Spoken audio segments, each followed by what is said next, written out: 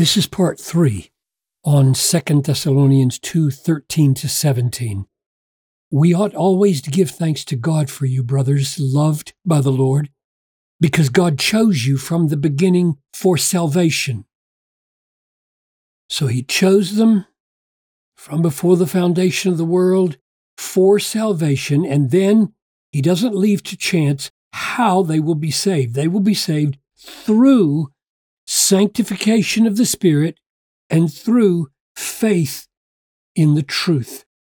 And I said I wanted to linger a little longer over the relationship between this faith in the truth of the gospel and all the promises of God and this work of the Spirit in making us holy as a pathway to salvation.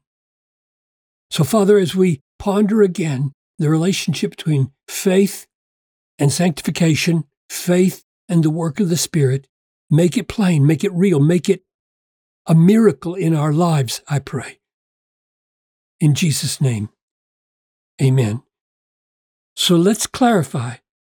Sanctification, that is, becoming progressively like Jesus, holy, righteous, upright, pure, becoming like him, is the path through which we will reach final salvation.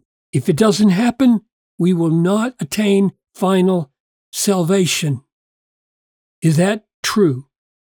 Consider Hebrews 12:14. Strive for peace with everyone and for the holiness. That's the very same word in Greek as the word sanctification in the text we're looking at. Strive for holiness, without which no one will see the Lord. No one will be saved who does not grow in holiness, who doesn't experience the sanctifying work of the Spirit. When the Spirit comes into our lives through faith in the gospel, he doesn't just stay there dormantly. He sanctifies. Here's the way James put it. So also faith by itself, if it does not have works, is dead. In other words, the works of holiness, the new creation form of life that a Christian has, comes about through faith as a confirmation that our faith is not dead. Now that's really crucial to say it that way, because when we say that we're saved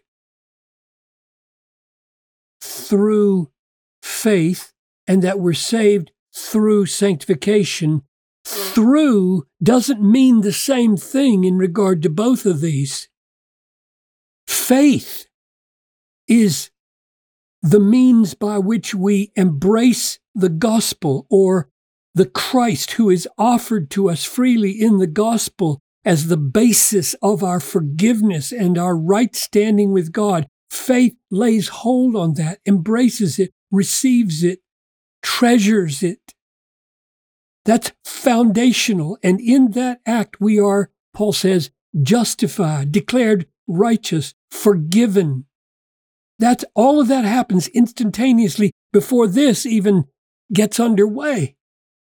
When it says through sanctification, it means sanctification confirms this, and it is a necessary, that's what I'm arguing for, a necessary confirmation. If you don't have new life in the Spirit, James says your faith is dead.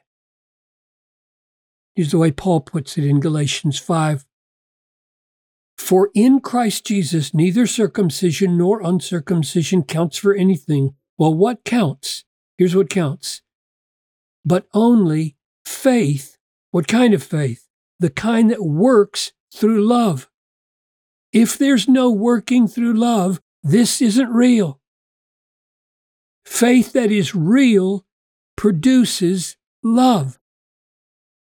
Now the question is, how does that happen? How does that work? Faith producing sanctification.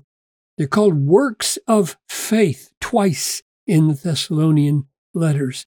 How does it work? And we looked last time at this verse. It's so pivotal for Paul. Does he who supplies the Spirit. Now remember, this sanctification is the work of the Spirit, right? It is sanctification of the Spirit. The Holy Spirit is doing this. We are the agents, but he's the decisive cause.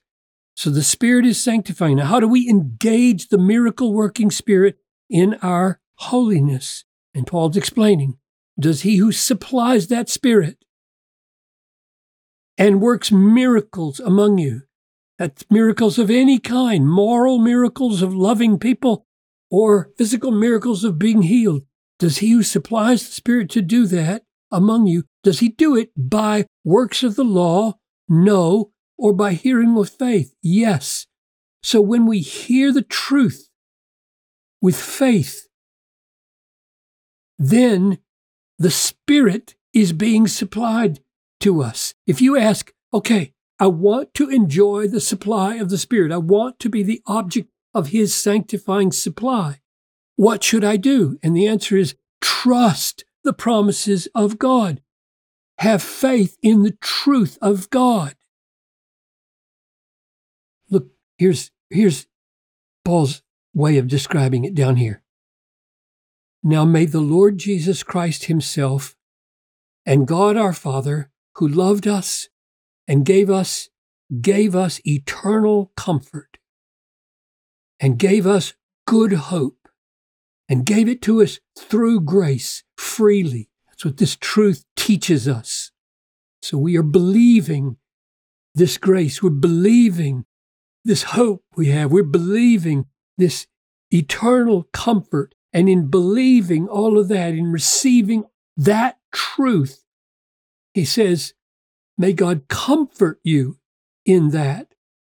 Comfort your hearts and establish them, in every good work. That's this, right? So where does this come from? It comes from faith in the truth, which unleashes the Spirit. And that's what Paul is saying here. God has given us eternal comfort. He's given us good hope. It's all through grace. All of that is in the truth of the gospel. And now your hearts, by believing that, is established not in passivity, but in good works. That is, in sanctification. Here's a picture of it in 2 Corinthians 8. It's one of my favorite pictures of love and faith in the Bible. We want you to know, brothers, writing to the Corinthians about the Macedonian churches, and that probably includes the Thessalonians. We want you to know, brothers, about the grace. So there's the grace that we were referring to right here. So through grace, good hope, eternal comfort, promised in the gospel. And so we want you to know, brothers, about the grace of God that has been given among the churches of Macedonia. How can you see that? For in a severe test of affliction, their abundance of joy and their extreme poverty have overflowed in a wealth of generosity on their part. This is sanctification. That's what God wants to produce in his people, a wealth of love. This is love. It's called love in verse 8 of this text. A wealth of generosity, a wealth of love. Where did it come from? It was an overflow of joy in grace.